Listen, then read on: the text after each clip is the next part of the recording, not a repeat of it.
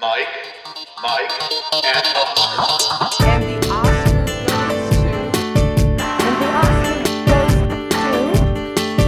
the Oscar goes to... And the Oscar goes to... And the Oscar goes to... Award season week. And the Oscar race checkpoint. And we're back. Welcome once again to Mike, and Oscar. I'm your co-host, Mike One. Co-host also, Mike is here as well. We're doing Oscar nom predictions today. I feel more hopeless than I do most years where I'm very wrong about this. And to take you guys behind the curtain, this is actually our second take on the opening of the episode. We literally cracked up in the first take. Like, we're just giggling and maniacal laughter. It was just inside jokes and guffaws. Right. And that is the state of our... That's what I'm doing now. Every episode, I open with our state of minds. And it's usually... a bad idea. It's usually a bad idea, I know. Like, but I'm trying to give the listener a sense of where we're at, where our head's at. Remember that We're not stupid doing song, well. "Where's Your Head At"? Remember that with the monkeys Wow. in the music video? Who sang that? Oh, come on, man. Come on, it was your favorite song. You couldn't come up with a beautiful mind in the first beginning. You're sticking this on me? Russell Crowe and All the Beauty and the Bloodshed, 2000 Best Picture winner. Yeah, no, I don't. I have no idea who's... I know the... Where's your head? Yes. And then it was... Where's your head at? That's the Terrible song. And then Awful. here's your Billboard Top 100. It was good job. for one listen, and then Boy, by the 90s were a time. by the second listen, we hated it. Why are we here? BAFTA film nominations and Oscar nomination predictions. I This is feel gonna like be a I mess. did... Yeah, I feel like I did less intensive research than I usually do, but it doesn't matter. Like, I never feel good about that. I know, I told you already, I'm going to change these on the fly. I can feel it in my bones already, and all. I don't blame you. I also may do the same. I don't know. I will say this much. Don't expect like outlandish predictions from me, though.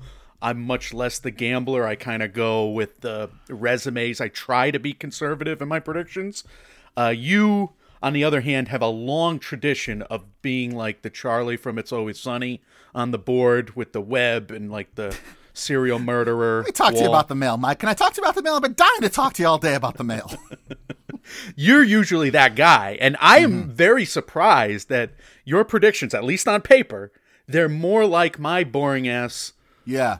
nearly a 40-year-old man's conservative level prediction. Well, because I'm tired of being so wrong, so I either want to be right for a change or I want to drag you down with me. You're thinking your mush is going to put me in the same bathroom?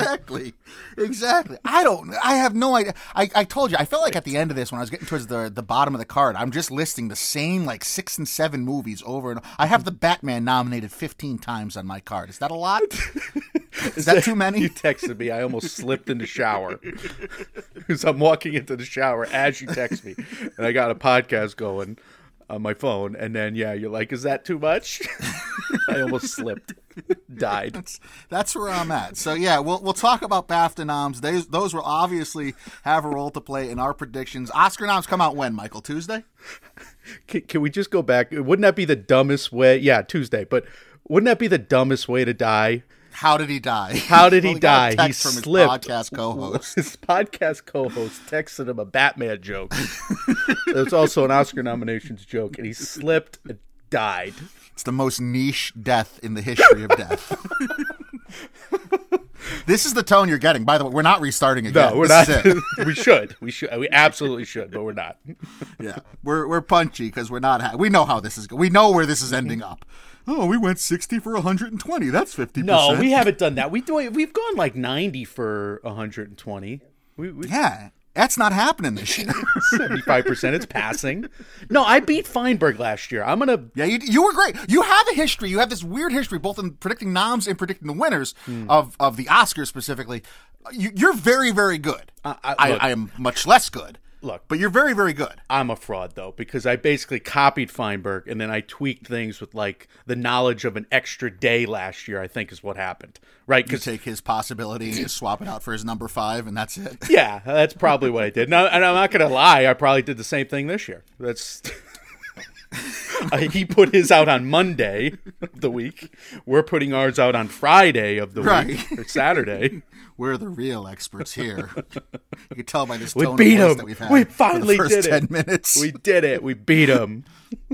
All right, let's dive into this mess. Talk about Best Picture. What was nominated at Best Picture at the BAFTAs, Michael? Right. All Quiet on the Western Front was the huge surprise. I would say, at least for me, not for To you. you, yeah. I mean, I don't know why you're so slow on the uptake here with how good that movie is. That's the most surprising part to me. I'm slow on the uptake because the international feature category has not been lauding it the same way. BAFTAs went nuts for All Quiet on the Western Front because it's a German movie about pacifism, I guess. They're historically known for that, The obviously. Germans made an anti-war film. Yeah. Anyway, 14 BAFTA noms total, which I think, did that match their long lists, or was there 16? Anyway, we didn't go that deep. I think they were four. Yeah, I think 14 was the long list as well. but They I'm not went positive. 14 for 14 on the long list. So here I am like, well, it's just a long list. It's not a nomination. Now they went 14 for 14. So that's absurd. All Quiet on the Western Front getting this Best Film nomination, along with The Banshees of Inisherin, which got 10 BAFTA noms. Elvis, 9 BAFTA noms. Everything Everywhere All at Once, also 10 BAFTA noms. And Tar, which got 5 BAFTA noms. And coincidentally, those were the 5 leading tally getters on the day for BAFTA. Otherwise, there's a bunch with 4, Michael, a bunch with 3, and a bunch with 2. After Sun, Batman, Good Luck to You, Leo Grand, Top Gun, Maverick, and The Whale all had 4.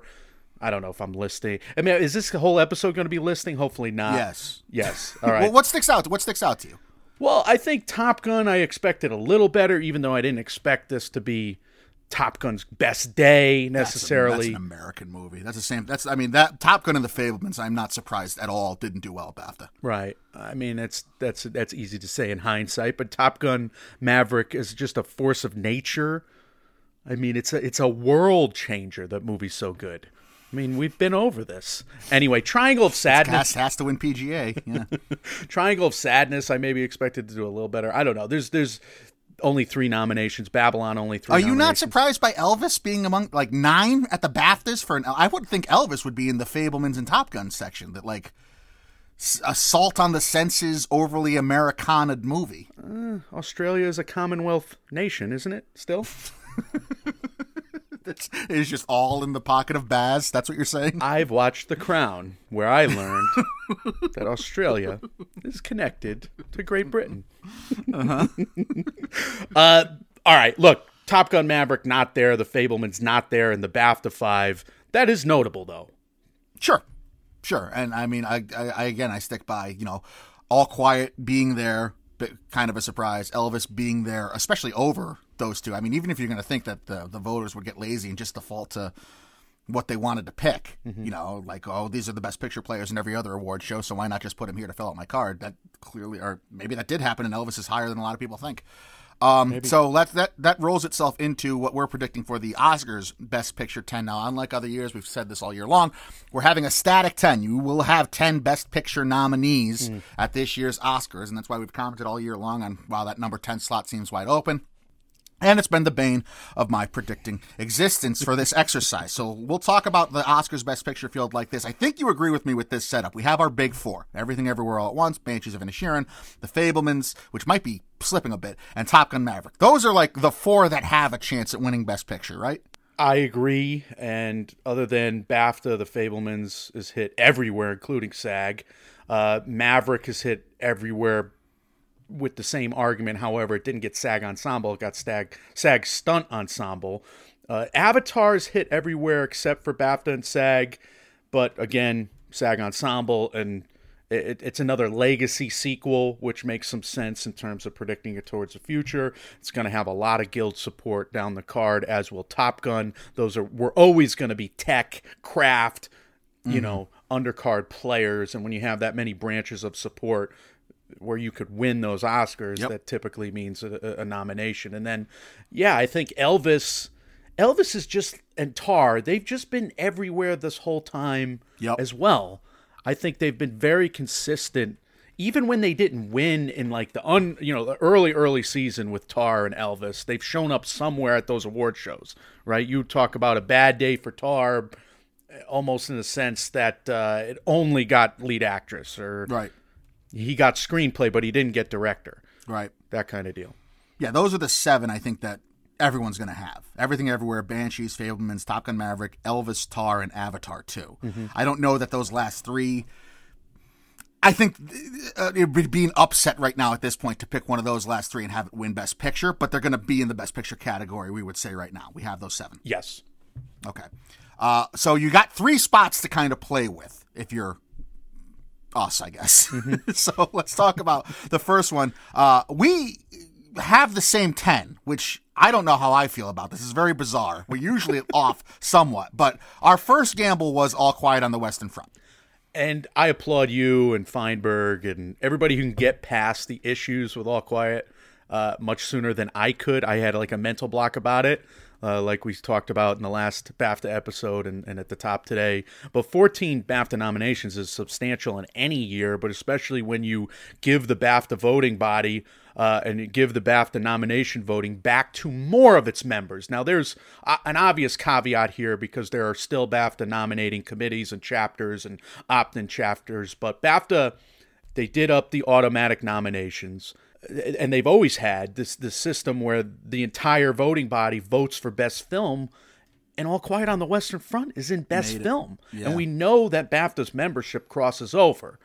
Now, is that going to mean All Quiet's going to get 10 nominations at Oscar? Probably not. There are obvious, there's an obvious calendar problem where the BAFTA nominations only came out, or they came out after the Oscar nomination voting closed. So that's really revelatory, Michael, is my big point. Revelatory. Well, the headline there, I mean, the big headline from Long List and how well All Quiet did came out before Oscar voting was closed, though. Yes. So, and I mean, you have the accessibility issue. It's on Netflix. You have the recent history, anyway, of the Academy liking to put an international feature in the Best Picture, in some of the major categories, including Best Picture, I should say. This is an easy one because it is so accessible. It is right on Netflix. It has had buzz once it did drop on Netflix. I'm almost at the point where I would be surprised to not see it here. Oh, I'd be very surprised at this point Yeah. because I've so talked myself into how I've been proven wrong by you and Steph Feinberg that I'm pretty much boxed in. All right. So that's gamble number 1. Let's talk about one we want, but I don't think neither one of us picked it, regretfully, and much to our buddy Scott Yeager's dismay. We're not picking Babylon for Best Picture. Babylon got SAG Ensemble. It's otherwise gotten makeup and hairstyling, production design guilds, 2 of them, and costume design guild support. And it started off the season well with Choice and Globe noms, but it's kind of fallen on its face with no PGA and very few BAFTA noms. I think it just got 3 on the day. Yep, 3 on the day. And we see the flop factor with Babylon. It's very pronounced, certainly in the industry, but many pundits are also going back to picking Babylon because it still has the most resume going into the season. I wonder how much you should count Globe and Choice. We'll get into that in a minute. I wonder how much you should count a similar performance from First Man, even though it was less pronounced with First Man and there was not a hard 10 in that particular year. Still, Babylon, to me, it's just hard to get over the hump of that this is such an obvious blunder in the industry. At least the perception seems to be that it's going to get this Best Picture nom and that prestigious slot. I mean, and the one thing that should be holding it back, or at least has historically held other films back, that big, controversy having to do with one of your main stars, is not at all. I mean, Brad Pitt he is everywhere. He's not even showing up to places. People are just talking about him. Like podcasts and people on social media, and his 60th birthday it's like, what the fuck? It's so weird. Right. But all right, we're not picking Babylon. Babylon's off for now. I'll pick it at some point. The one of number 2 of 3 spots we are picking both is Black Panther: Wakanda Forever. And Black Panther has gotten guild support, more guild support, times 3 guilds, 3 branches of the Academy, that is, than Babylon, or Glass Onion for that matter. Glass Onion also got 4 guilds worth of support, but you got to add the music branch. You got to add the visual effects branch, and you got to add the PGA, of course. So Black Makeup and hair, Panther too, right? What's that? Makeup They and both hair, got too, right? they both got makeup and hair. Oh, you're talking about differences. I'm sorry. I should listen to you more. That's all right. They both got costumes. They both got production design, and they both got SAG. I've thought I've been doing this podcast solo for the past 5 years, to be honest with you, until this moment. Who? What? Somebody say something. Just Mike and Oscar, right? Look at Black Panther has also got like considerable advantages. 3 of them I counted over something like Babylon. I mean, this stuff is obvious, but it's a legacy pick now. Black Panther 1 was nominated. Black Panther 2. How weird is it that that's an advantage to the Oscars at this point? I do, and think it just matters. happened this year, right? Because they were so lauded for the inclusion the last time. I think they feel good when that happens. This movie really paid tribute to Chadwick Boseman, and they did it so extremely and obviously well. So I think that in a hard 10, it could be a tiebreaker, no?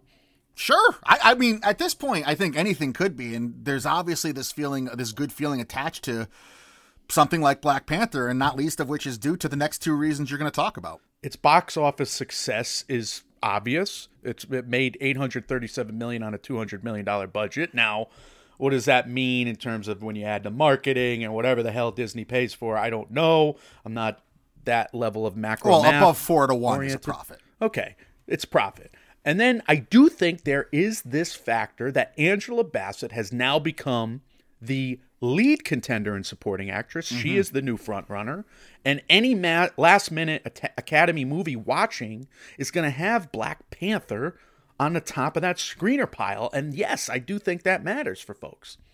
I was surprised how often I kept putting that down as a nominee for so many below-the-line categories. Yeah. And it got to the point where it's like, if I think it's going to show up in all these places, it has to show up in Best Picture. It's gotten 8 guilds worth of nominations and 7 branches worth of support. And you're right, it's going to show up down the card. Yeah. And, I mean, I understand the folly of thinking that, well, if I'm putting it there, then it has to show up in Best Picture in reality, and how stupid that line of thinking is. But, you only put it there because it has the support. I tried to do some research. I don't know how But well why it are went. we scared? We're scared because Globe and Choice didn't pick We're it. scared because it's going to be like The Batman and the Northman. That's why we're scared. And then his next movie, which it probably should be, and I've seen people predict it for its 10.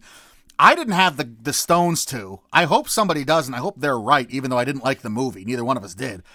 Pinocchio probably should be in the Best Picture 10. And we've been theorizing about Pinocchio coming from the animated category and crossing over to the Best Pictures with, for the first time since Toy Story 3 in terms of a Best Picture nomination. But Pinocchio seemed to be duking it out at the Critics Association stage with Turning Red and with more so with Marcel the Shell with Shoes On. But now Pinocchio has won Golden Globe. It's won Critics' Choice, and it does seem to be the obvious front runner to the point where you add in the fact that it's going to be nominated for score, it's going to be nominated potentially for production design. It got Maybe a USC scripter song, so it's in play not only in the music categories but in writing. And we've even heard, from awards circuit, Clayton Davis and company, that they're hearing rumors about Guillermo del Toro maybe crashing the director party as well. So Pinocchio could certainly be here. I think the margins are going to be close. How close is the question? And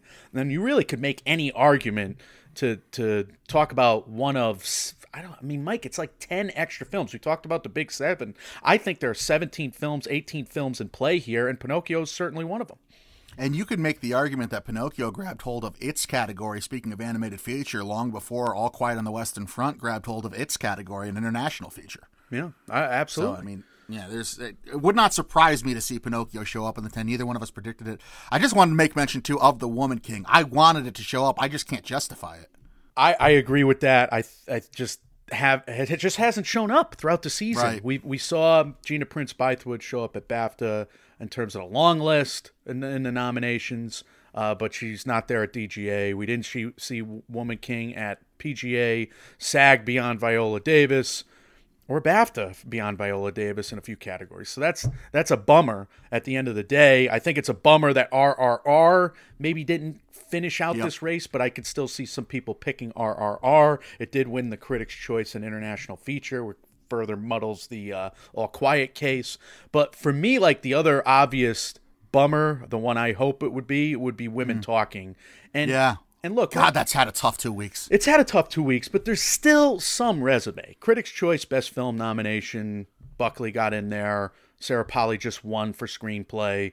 That's something. And SAG Ensemble is something. And SAG's the largest Academy branch. So if they're lauding the ensemble, even I though... wonder if the support for that is being consolidated into the screenplay category. I wonder too, and yet it's not going to show up later, which is going to freak us the hell out. So we're going to show up at BAFTA, Yeah, we're going to talk about Women Talking just having a rough 2 weeks, like you said. So Women Talking not at PGA. I'm rooting for it. I'm rooting for it to show up because the obvious freak out is going to be that these are 10 films from 10 male filmmakers at the end of the day. Unless I mean, yeah. we're going to be Freak right there. out. That's gross. And it shouldn't be. It shouldn't be. Terrible. These movies are good enough to be there. After Sun, Woman King, and certainly Women Talking, they're good enough to be here, and it's frustrating. Yeah. Taking the equality issue out of it, this is a rarity in terms of, before we get to our number 10 here that we both did pick, it's a rarity in terms of there's not like a movie, even the movies we disliked, like the Pinocchios, I'd be happy seeing it show up in Best Picture just because of the context of it. It would be Animated cool. feature, you know what I mean? I would vote for Guillermo del Toro, president of any organization, Sure, or the country, absolutely. and The world. Make him king. world. What can Make go him- wrong? make him Power king. doesn't corrupt people. He's You know got what I mean? like a movie house. It's just movie props. He's the man. He gets it. He gets me. It's we could talk for about nothing for hours. It's just nice to have a year where it's like, you know, I'm not forced to hate Parasite. That being said, Pinocchio's probably deserves a rewatch from us. I don't know if we'll get to it. I will not. I can promise you I won't. I showed people in my family, and we all. Anyway, look, I think we're both going with The Whale. So what was your deciding factor on picking? I had the Woman King, but then I was staring at the resume. I couldn't justify it. And man, that PGA nom for The Whale sticks out to me like somebody that banged a hammer into their thumb. Black Panther and The Whale's PGA noms cinched the tiebreakers. Yes, we put that down before I even went deeper in the research. But when you do go deeper in the research, you can figure out that there's a surge for The Whale. There's a surge for Hong Chow after getting SAG and BAFTA. I think there's a surge for Brendan Fraser after he's won the Critics' Choice, and I think we're in full-blown celebrate Brendan Fraser mode. Fraser sounds. Yep. It's that, and everybody who's curious about the performance now has an imperative to watch that movie because he is, in many people's opinions, the new frontrunner and lead actor. What would you do 3 weeks ago if I told you Brendan Fraser and Andrea Riseborough are going to win your lead actress and actor nominee? Well, yeah, I guess We'll learned. get to it. Yeah, we'll get there for To Leslie, which I watched and liked, by the way. But anyway, but we also see a surge for Samuel D. Hunter's script after the BAFTA nom, and we've always had the makeup and hairstyling support. So there's. Yep. But I wonder if we're judging The Whale on a curve when we probably should have Babylon or Women Talking in here because of the resumes. We're just maybe suffering from recency bias with The Whale and its success and its surge. The fact that its box office is still been steady, $11 million on a $2 million budget. Like I told you, I mean, I thought that's a modest hit at least, right? It's profitable, sure, certainly. And I just think the hits on the resume that The Whale had and the lack of hits that something like Woman Talking has had, I don't know. It just, to me, the logic says it should be The Whale, right? That doesn't mean it will be. Of course, Woman Talking could show up and The Whale could not. Yeah. So, like I said at the top, I think I am much more conservative. I'm shocked that we both wrote all these words and without talking to each other at all, we came up with the same 10. God help us. I'm putting the Batman in my number 10. So Everything Everywhere All at Once, The Fabelmans, Banshees of Inisherin, Top Gun Maverick, Tar, Elvis, Avatar 2, All Quiet on the Western Front, Black Panther, Wakanda Forever, and The Whale. Those are your Mike, and Oscar predicted 10 for Best Picture. What happened at the director category for the BAFTAs, Michael? Well, of course, Edward Berger of All Quiet on the Western Front. We had him all year long. Never doubted him for a second. Park Chan-wook, Decision to Leave, who's he? He's in my 5, by the way. I love that directorial work in there. The directorial work is outstanding in that movie. I mean, that movie should fall apart multiple times. I'm still kind of surprised to see it here, but I love it. I love his stylistic I'm choice. shocked to see it here, yes, but nonetheless, we're very high on it. You know, the newly minted Daniels, they won the Critics' Choice, and they've been nominated in Director for Everything Everywhere. Todd Field, who's only missed something, I forget what, but he's got Good pretty hats. much everything. He's missed good hats. He's got the hats. Oh, he missed Golden Globe, but Todd Field from Tar is here at BAFTA. I'm sorry, Gina Prince Bythewood. I'm an idiot. Gina No, Prince. you said it. You said it. She got in BAFTA. You said that earlier. Oh, I said long list, but I forgot she actually made the 6 here. Oh, okay. So that's terrific news, and maybe the Woman King deserves a little more credit in terms of the resume because Gina Prince Bythewood is here for the Woman King, and amen for that. She directed the hell out of that movie. We said it when we reviewed it Absolutely. months ago. Otherwise, Martin McDonagh makes the 6 in the BAFTA director category for the Banshees of Inisherin. All right, so for predicting what's going to happen at the Oscars, when I first filled out my ballot, it was Spielberg, McDonough, Field, the Daniels, and I picked Rajamouli because the directing category, they like their international plays. I was thinking it was between that last spot was going to be for Cameron, but if Villeneuve couldn't get he directed the orchestra of the production of the movie nod for Dune last year. Why would Cameron get it this year when Dune had a better track record in multiple guilds and categories last year than Avatar seems to this year? So I went Rajamouli, but I didn't stick with Rajamouli. Right. And I could agree with that. I think there's a big 4 in this category. Daniels and McDonough, they have not missed anything. They've gotten it all. Spielberg has only missed BAFTA. Spielberg's not missing. I don't think he's missing. He won the Globe. And then, Todd Field, like I said before, only missed Globe as well. So these 4 are likely in. They both got they all 4 got the DGA as well. I'm thinking they're in. Now, the 5th spot, to me, could be Rajamouli, like you said, Prince Bythewood, Kosinski, which got the 5th Sure. DGA spot, Baz Luhrmann, which got Choice and Globe, Berger, which got BAFTA, Park Chan-wook, and Cameron. Now, I'll kind of take 3 off the board here for a second. Berger, Bythewood, Park Chan-wook. BAFTA still has a nominated committee situation there. So that's not entirely attributable to their full director's branch, even though I guess if you can rationalize in your head that they were one of the 2 automatic nominations, Right. Or it might have been 3 this year, director. I forget. I thought it was still 2 because they were going to 16, 8 men, 8 women. It's tough to just to believe that. It's hard. Yeah. It's hard to believe that. Over Spielberg, over Daniels, who's been everywhere, over McDonough, who's been everywhere, yeah. And then, look, I think Cameron, like you made the perfect argument. I think Cameron he's just got too many misses right now. So I'm looking at, I guess Kosinski can make the same argument, but he's in the DGA 5. Right. So I'm kind of looking for him. I'm looking for an outside lane from Rajamouli. Villeneuve did get DGA last year, nomination at least. Right. Berger, maybe, but I don't know. I'm kind of moving him away. I don't see it. I think he should have won EFA, something like that. He just hasn't shown up enough. So I'm landing back towards Baz Luhrmann. I've heard a lot of buzz about him, that the Academy loves him. I've heard that he's a bit overdue. They haven't nominated him in director yet. And he's paid his dues at the Academy level. That's for certain. More than that, yep. And this is an opportunity for them to, yes, kind of go international, and yes, award something, a film that they love. We know the director's branch is older. We know they're kind of a cadre of older guys, and Baz Luhrmann is probably, the recipient of an award full of older guys at this point, I'm guessing. And let's be honest, still love Elvis, Mike, right? Yes, but let's be honest. He's been not on the bubble in Scott Feinberg's top 5 all year. Yes, and that was we were looking at Scott Feinberg having Baz like in the middle of his rankings, Like at number 2.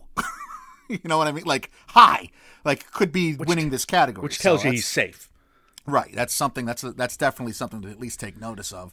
So yeah, I did too. I flipped at the last second. I took out Rajamouli. I put in Baz like you did. So Spielberg, the Daniels, McDonough, Todd Field in his hat, and Baz Luhrmann, and I guess all hail the all-white man directing field, save for one of the Danielses. And then asinine. So we're gonna have all-male movies for Best Picture, all-male directors. And in an asinine metaphor, you and I are Thelma and Louise right now driving off the cliff together in our Christ. predictions. Lead actress. I mean, if nothing else, I hope it doesn't come true. I right? agree. We I can say agree. that. I'll happily root against our predictions. Lead actress, Mike. We had Anna de Armas of Blonde, Kate Blanchett of Tar, Viola Davis of The Woman King, Daniel Deadwyler of Till, a fun surprise in Emma Thompson of Good Luck to You, Leo Grant, and Michelle Yeoh. That is your BAFTA 6 nominated for lead actress. So it doesn't really matter what happens at this point. We have a head-to-head matchup for this, we would think, lead actress at the Oscars. So the two that you have to have, that everyone's going to have, Kate Blanchett and Michelle Yeoh. A lot of talk and discussion about Blanchett lately. Is she clearing the runway for Michelle Yeoh? Is that why she kind of went off script and kind of poo-pooed the awards in general? She wants to make sure Michelle Yeoh gets her first Oscar. A lot of, who knows? Nonetheless, right now, the lead actress at the Oscars is between those two. You would agree? I loved the Actors on Actors video that they put together, Yeoh and Blanchett, but no, I'm not buying into the collusions conspiracy theory. I just think Kate Blanchett has like the same manager or knows the manager of Andrea Riseborough, which I learned is the British pronunciation, I guess. Yep. So maybe we should change. I don't know. The British Well, favor. Andrea Riseborough is, look, she's been nowhere. And then all of a sudden, in the last 4 days here, as we record this on the 20th, every insider in the world, Scott Feinberg, Matt Bellany, the Little Gold Men, everybody's like, hey, there's this movement going on right now where established big-name actors and actresses are holding private screenings trying to push Andrea Riseborough into Oscars consideration to the point where now she's number 6 on Feinberg's list.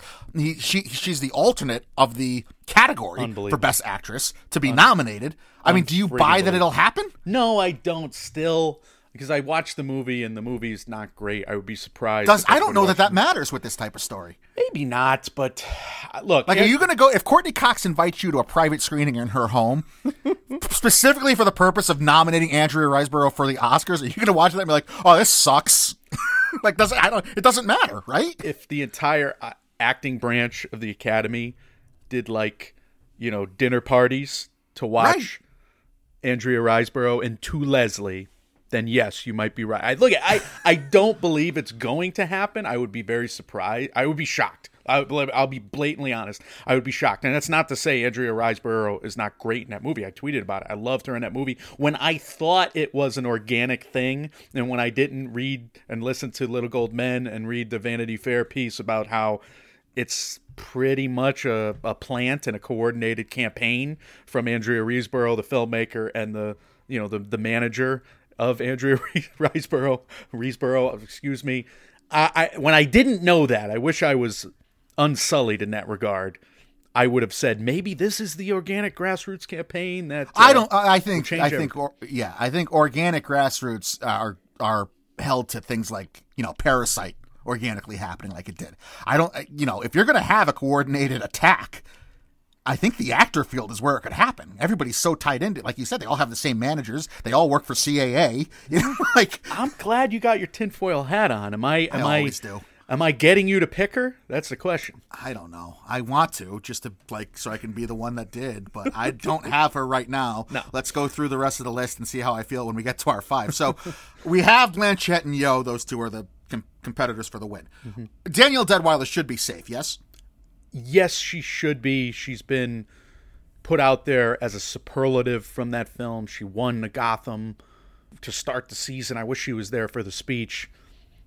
She's hit the latest precursors. I think Danielle Deadwyler's in. I would think Viola Davis is safe, but why do I have such a bad feeling about her?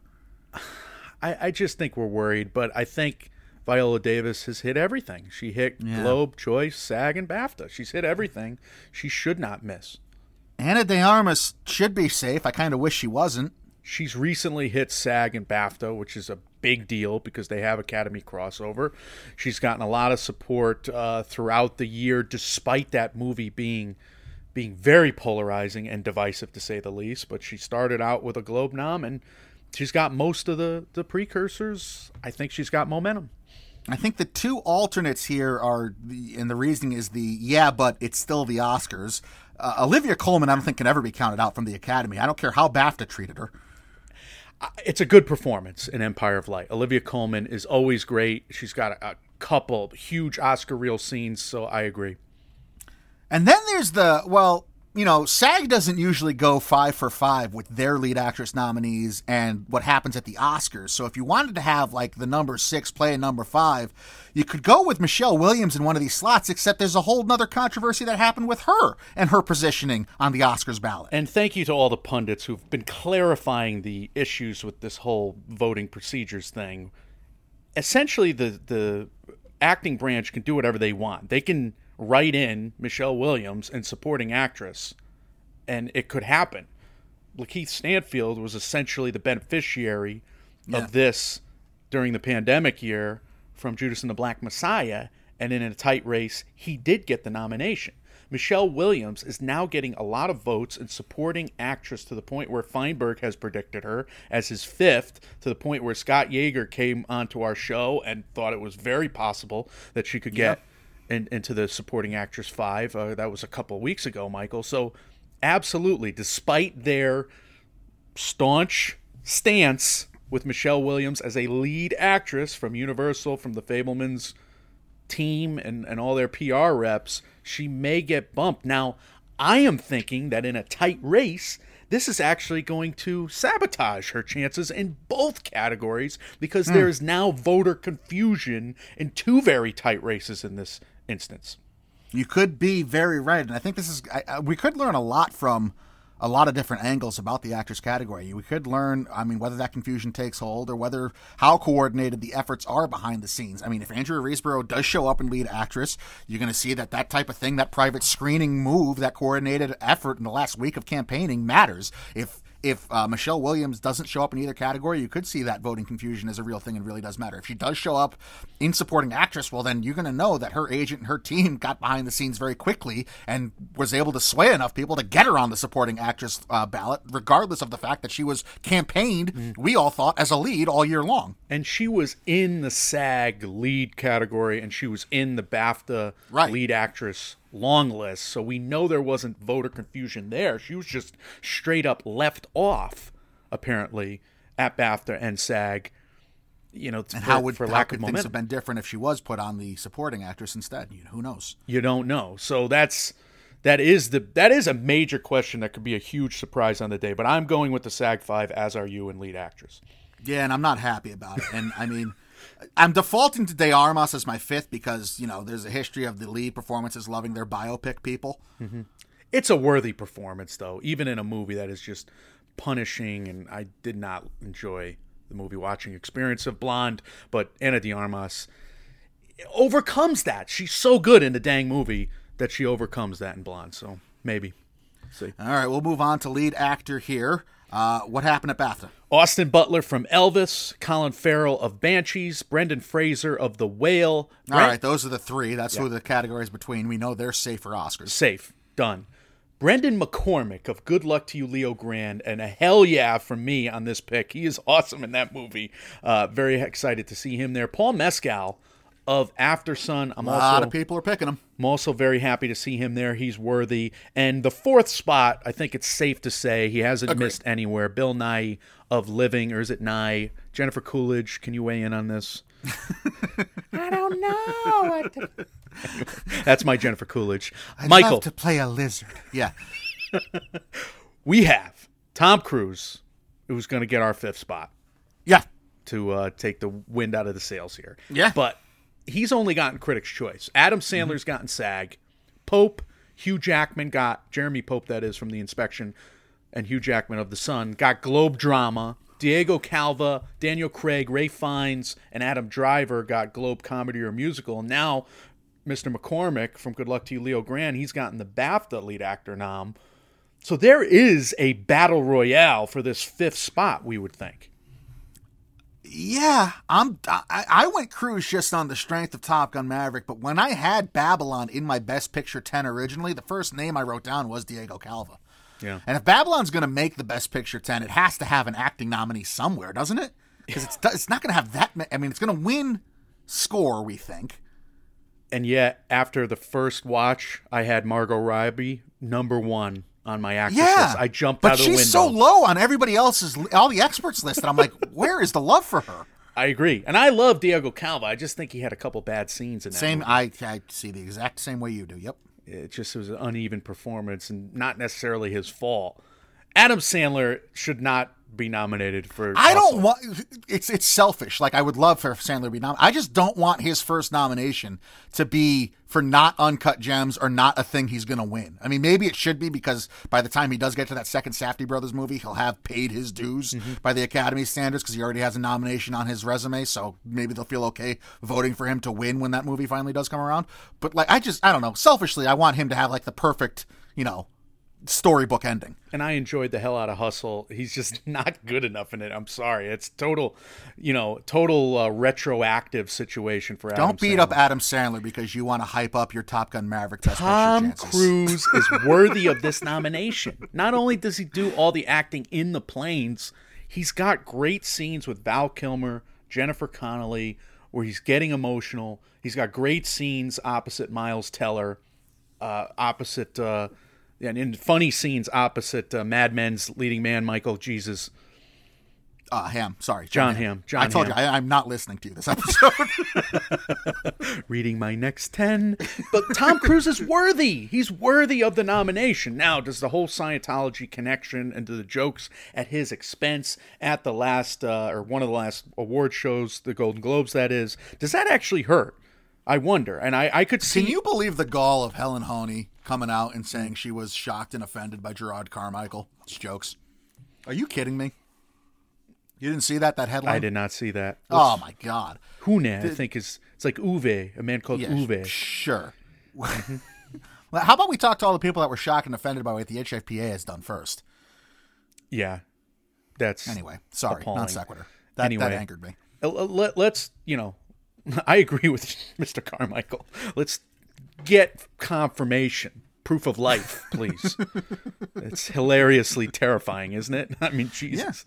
Tom Cruise, however, is he above all that? We hope so. I mean, he's obviously acting the hell out of this movie, in this movie. I mean, and the stunt work, that's the next level. That's why I think the same reason that Gaga deserved a nomination and the extra love for her performing within the performance. Same reason Austin Butler doing all his own singing and dancing and Elvis deserved extra credit, in my opinion. I give Tom Cruise extra credit in Top Gun for the fact that he didn't blow a blood vessel out of his eyeball when he's, doing 10 G's in the air. Best performance of not passing out when any regular man would have. Tom Cruise. The red-faced performance of the decade, Tom Cruise. Look at it. So this is a biased pick for me, and you're following me to hell as well. Look, if Top Gun Maverick, it's a show of strength thinking for me, because I agree with you. I don't think there is a conservative choice for this fifth slot. So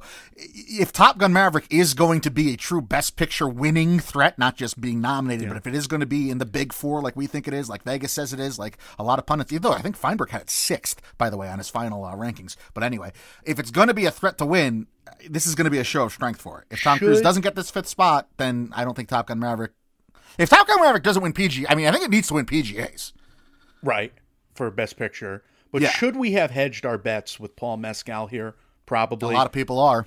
And After Sun, it was so awarded, like a shower After of Sun awards. could be nominated for Best Picture, by the way. Absolutely. After Sun could be in that mix just because how strong of a start it had to the season. The director could crash the category. I mean, After Sun, I don't think either one of us nominated it for anything, but it could crash a couple major categories. Charlotte Wells was in my Screenplay 5 forever. I believe she should be there, even though I'm not going to pick her in a minute, but I'm not picking her for like silly coordinated nomination reasons in my idiot predictions. I don't know if you did this, but I found myself defaulting to just assuming the worst of the Academy with filling a lot of my slots. I'm dead serious. Like the all male thing, the white lash, the all male 10. It's like, I man can lash. absolutely see the Academy doing it. I almost put Ben Whishaw in supporting actor and no women talking supporting actresses, and for that reason, I didn't. But I was thinking about it. Is our cynicism gonna finally work out for us in this? I hope not. I really hope not. Inconsequential predictions episode. We will see. Let's move on to supporting actress. We had Angela Bassett as one of the BAFTA 6 here, Hong Chow of The Whale, Carrie Condon of Banshees, Jamie Lee Curtis of Everything Everywhere All at Once, Dolly De Leon of Triangle of Sadness, and Carrie Mulligan of She Said. That is your BAFTA 6 nominees. Good for Carrie Mulligan. Good for the BAFTA getting her in there. She Said deserves to be treated better. I'm going to keep pounding that drum forever. All right. We have 3 that are absolutely safe, right? Bassett, go ahead. You wrote Safety Dance here, and I'm just thinking of the Safety song. Dance. Yes. Yes. That's the worst. You can dance if you want it. You see, this is talk about going down a tangent that nobody's going to relate to. Conan O'Brien on his original NBC show had a character during vignettes that just said everything into the Safety Dance lingo. and so he was like sitting at the kitchen table with his wife, and she was like, "Do you want some toast?" And he's like, "You can make toast if you want to. We can leave your toast behind." And then she like couldn't take English. She's like, "I want a divorce. We can divorce if you want to. We can divorce yourself right now." You know how I know you've been an insomniac for over 20 years? That's funny. Anyway, back to the supporting actress predictions. Yes, I agree with you. Of the 3 who are safety dancing, it's Bassett, Condon, and Jamie Lee Curtis. They haven't missed anywhere. I agree. I'm also picking them. Okay. Stephanie Sue probably should be safety dancing. Stephanie Shu should be in here. She's been my number 1 or 2 all year. I keep vacillating because this is a great category. I'm picking her, and I agree with you. I worry for Stephanie Shu. I didn't pick her. Okay. You're not picking her. Oh no. Yep, I left her off. Terrible. If The Whale is making Best Picture, Hong Chow should probably show up. If we're gonna spend $1,000 on this, 7-point parlay, we might as well spend 1,500. If Women Talking is a threat in adapted screenplay or to show up at Best Picture, Jessie Buckley should probably show up. Jessie Buckley and Claire Foy are... It's so frustrating because they're so good in that movie. They should be in the mix like Emma Stone and Rachel Weisz were from The Favorite. They're so good in Women Talking. I mean, maybe they don't have the fun scenes of Stone and Weisz. I mean, that's lacking, let's be honest. But the dramatic heft... They deserve to be in the mix here. They're so good in that movie, but that movie can't pick a lead actress performance, and it's vote sharing to a T. Along similar lines, even though it's less so as far as vote sharing goes, and more so it just hasn't had any momentum. Like, my obstinate, stubborn self wants to predict Carrie Mulligan just because I'm so high on She Said. She's great in the movie. I worry that enough people saw it. I feel like She Said fell off and not enough people saw it, but I mean, would it shock me at the end of the day if she gets in? No. I just wonder if that's a home game win nomination from a committee at BAFTA. She's from across the pond. I don't know. That'd be me saying F you to everyone predicting her, and everybody else saying F you to everybody along this nominating and predicting process would be Michelle Williams showing up like we talked about in lead actress. And you're going with her. I'm picking her.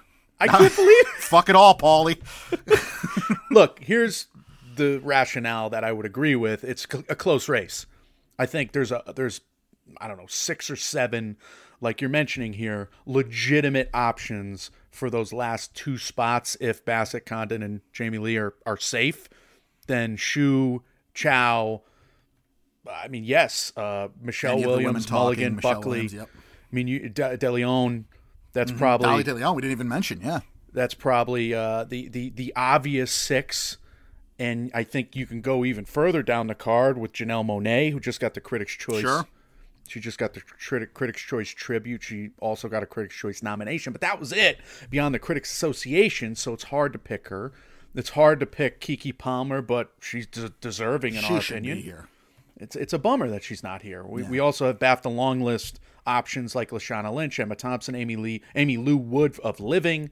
I love those performances, but at the end of the day, we got to do our pundit thing. I'm going with Shu and Chow. You are eliminating Shu, and you are picking Michelle Williams. You whack job. I think the Fablemans are going to show up more than people think. I don't think it's as dead as a lot of people are assuming. I don't think it's dead at all. I think it's probably in the lead spot. Well, I would say it's in the challenger spot behind Everything Everywhere All at Once for SAG Ensemble. I still believe that, but that's where I'm at. That's probably how I see it as well. BAFTA supporting actor Brendan Gleeson, Barry Keoghan of Banshees, Ke Huy Quan of Everything Everywhere, Eddie Redmayne, he again shows up from The Good Nurse. Crazy. Albrecht Shook of All Quiet on the Western Front is a fun inclusion, as is Michael Ward of Empire of Light for your BAFTA supporting actor 6. All right. I mean, pick who you want for the other 4. It doesn't really matter because Ke Huy Quan's winning the category. Yeah. So he's God here. Gleason, the 2 from Banshees, have showed up a lot. They've showed up everywhere. Gleason, Keoghan have been everywhere. Gleason's actually won a couple Critics Associations to be second place in that next best picture right-hand column, what used to be the right-hand column list there. Love it that he's getting love, but I understand that Mr. Kwan's going to take this thing. It's very clear. But Barry Keoghan's getting a career-making nomination here. Yeah. So that's awesome. So those 2 are in. Those 3 I wholeheartedly agree with. You have to put Eddie Redmayne in. You have to, don't you? Like, you have to. I am. I'm putting him back in after this BAFTA nom. I think he is getting the support. It's very clear that SAG watched the movie, and SAG is voting in droves at the Academy level as well, and it is now very clear that BAFTA has supported him to some extent, and he hasn't missed anywhere else. Look, I think a savvy predictor can read between a lot of lines here and maybe take more of a risk down the card. Like you could really go deep into the field in supporting actor and make realistic picks. You could say Tom Hanks, you could say Mr. Shook, and you could go off the precursor list. Yeah.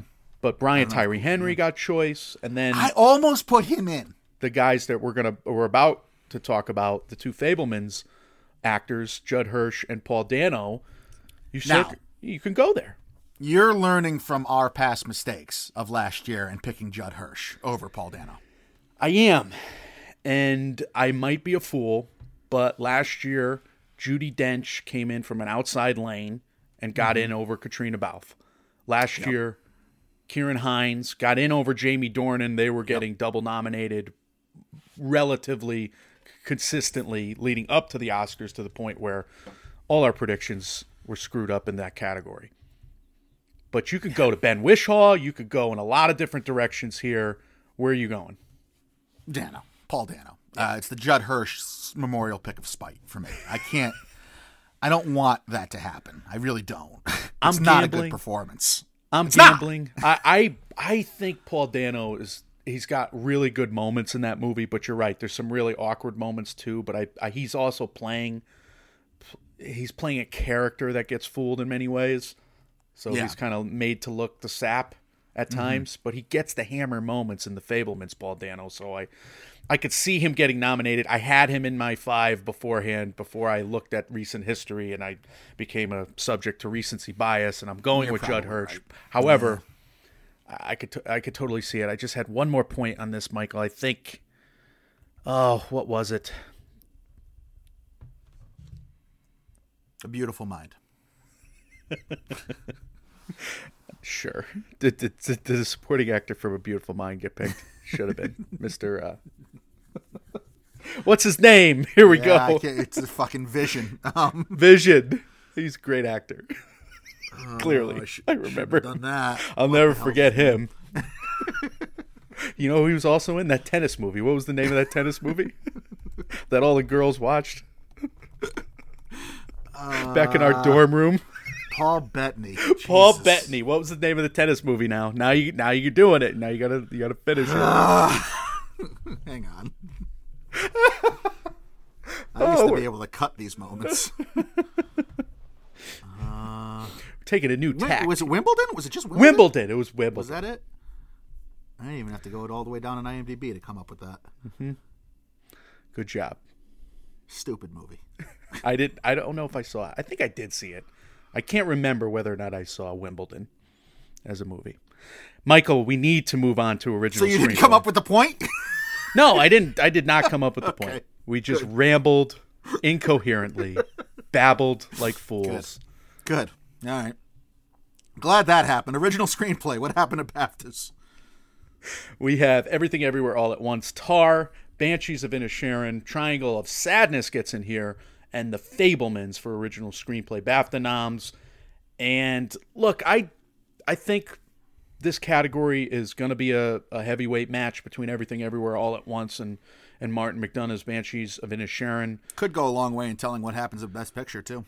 Do you get support for McDonough here or in director? Do you get support for the Daniels here or in director? I'm guessing the support funnels here for McDonough, and there's a matchup between Spielberg and the Daniels in director, and maybe the Daniels actually get vote confusion, and we don't know where to award them, and they get shut out, and Spielberg... That'd be wild if this goes Banshees, director goes Fablemans, and picture still ends up Everything Everywhere All at Once. Totally If there's could happen. that much of a vote-sharing idea between that much of the Academy. I've seen voting bodies do weirder shit. Yeah. Haven't you? Anyway, I wanted to go After Sun here. I wanted to go Charlotte Wells. I wanted to go so many picks. I'm probably going to go back to what Feinberg has said and go with Triangle of Sadness, in addition to Tar somehow, because I still am belligerently holding out that Tar, as I predicted early in the season, was going to be a factor in original screenplay. And despite the 92-page script that Variety published, I believe in my film school education that a page of screenplay equals a minute of screen time. And there's no way a 2-hour and 40-minute movie could be a 92-page script, shooting Caulfield script. is just that good. You didn't read all the comments blasted us on Twitter? I don't believe a man with that hat taste and that hat game would not have over 100 page, or what is it, 60? Because there's 60 minutes in an hour. Sure are, yeah. It would not have 60 pages of a script and just wing it with Cate Blanchett. Not to say that she can't improvise, but I'm just saying, in a movie that freaking talky, there's no freaking way. I don't believe it. Sorry. Yeah. A friend of the show, Ryan McQuaig. Let's go. There's the gauntlet. Love you, Ryan. We got to get you back here. Oh, yeah, we got him booked. All right, let's get He's him. coming. He's coming. Good. Everything Everywhere, Banshees, Fableman, Tar, and Triangle of Sadness, a Euro 5. You're probably right with Triangle of Sadness, especially considering how close Scott Feinberg has Triangle of Sadness to the Best Picture field, and it's, again, entirely possible that all the support for that movie gets consolidated into this one category. It's easier to fit the screenplay in here than it is to fit Charlotte Wells in director or the movie into Best Picture, maybe. I mean, you can make that argument. So, I don't know. The BAFTA Best Picture nom for Elvis is very weird to me. I have that as my fifth. I have Everything Everywhere, Banshees, Fablemans, Tar, and Elvis as my fifth, even though maybe Elvis should be adapted. I don't know. He's in the original category, so you're not wrong. Yeah. It's just... it would be kind of surprising, but not as surprising after that BAFTA nom. That's a good poll. Anyway, let's move on to adapted screenplay, where The Quiet Girl, Michael, of Colm Buried. He is nominated here. All Quiet on the Western Front's Edward Berger, The Whale's Samuel D. Hunter, Living's Kazuo Ishiguro, and She Said's Rebecca Lankiewicz are your BAFTA nominations. All right, you lead us off here. What do you think? Well, the obvious omission at BAFTA was Sarah Polley and Miriam Toews' Women Talking. Now, I believe Sarah Polley is just credited in the script, even though it's Mrs. Toews' novel that was adapted. However, I'm sticking with Women Talking in the lead. Women Talking won the Critics' Choice. I believe this could have some snub powers, as does that film. I believe the film's well written enough, and they're going to see it as a 12 Angry Men type of chamber piece that enough people are going to like that script. But I could also see how you can view that story's writing as let's just say, provocative. It is. So I get that. I get how that white men might get, they might get riled up at that movie. And You think? Well, look, because the movie makes you angry. At least it made me angry. And it made, obviously, the anger is directed at Mennonite men of this fictional community. But a movie that makes you that mad, I get how you could, attribute that to manipulative storytelling. However, it's been Isn't that the point of movies? Yes, of course it is. Of course it is. So, which is why I have to pause when I review the film, or even now, and say, hey, that's the point, darn it. And you know what, you idiot? I'm talking to myself.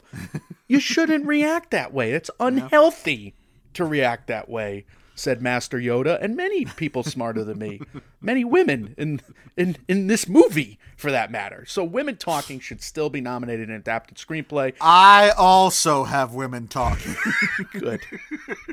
As I have a nervous breakdown on the microphone. Living. I'm still going with Living. Living has not missed anywhere from Ishiguro. Okay, wait. Are we sure enough people have seen Living that it's going to get to the top of the screener pile and get voted into Adapted Screenplay on the back of the universally agreed 4th best lead actor performance in a 3 best lead actor race year? I am not sure. However, I do have faith in Sony's Pictures Classics that they have shown enough people. I know that It this made movie less than $300,000 this in movie America. played like every single film festival, and if we've learned anything in the past, we know that Academy members go to film festivals when and where they can. So I believe that this movie played well at a lot of film festivals. I loved it at Sundance last year.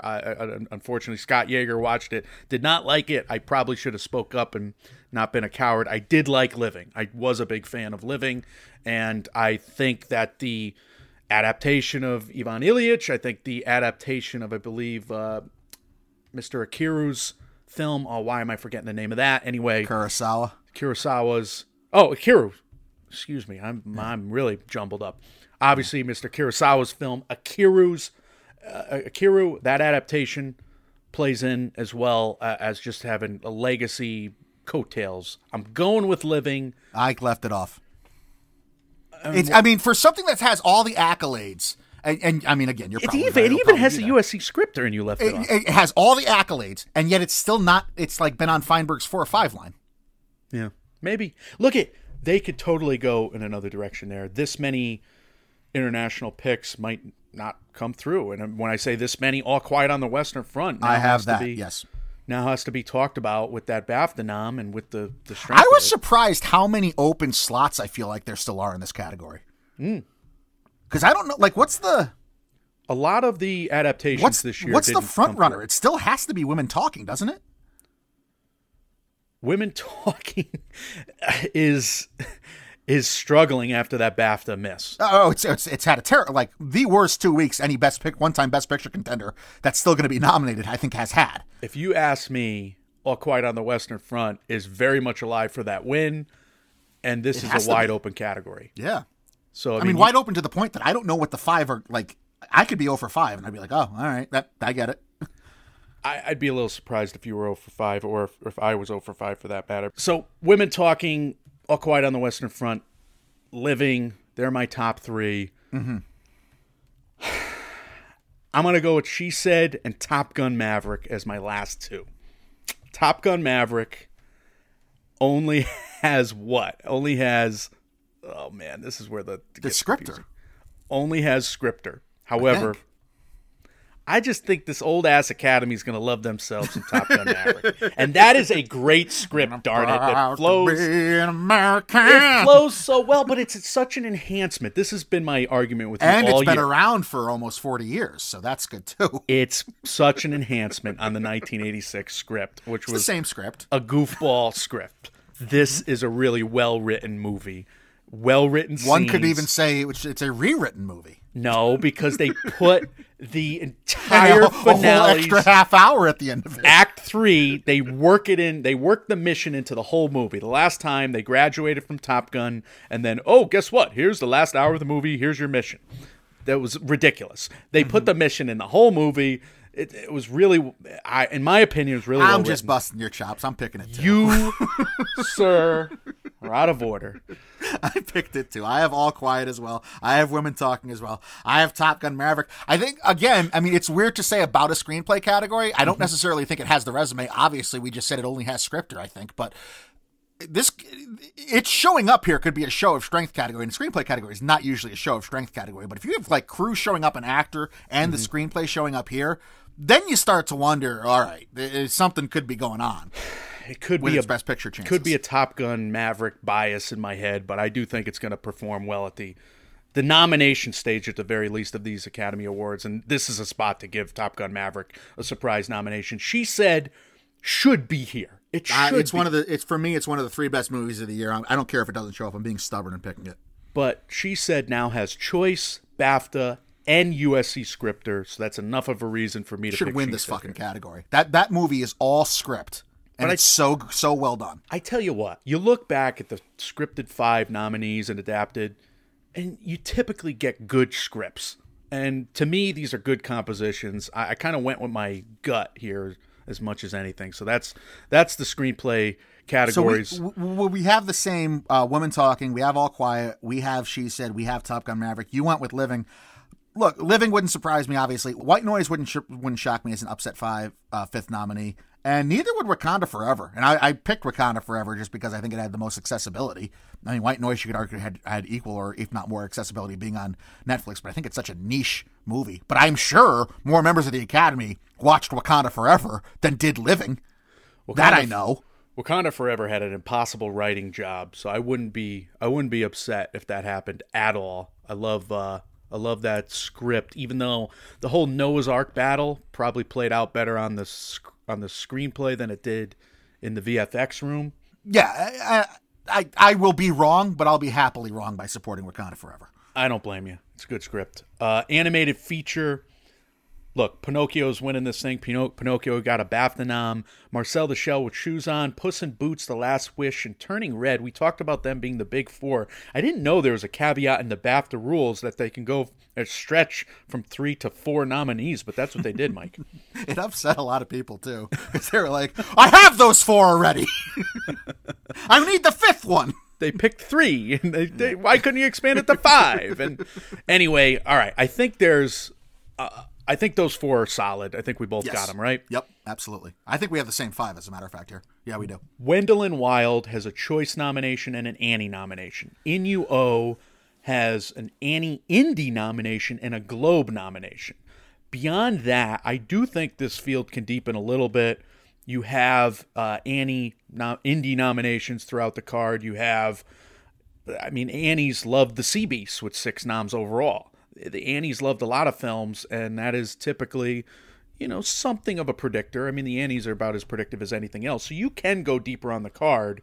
I just think there's an obvious 2-way race between Inuo and Wendell and Wild that, as a pundit, I have to kind of be a sucker towards. And when I think about Jordan Peele as a screenwriter, as a voice actor, and as a PGA producer of Henry Selick, who's been nominated before for Coraline's Wendell and Wild, which was a fun watch, even though maybe I overhyped it and I had too high, lofty expectations for Wendell and Wild. I still thought it was visually, it was incredible, and Wendell and Wild is a solid nominee in any year. So I don't know. Inuo kind of plays like a music video for the last hour, which is you've been high on cool, which is fun.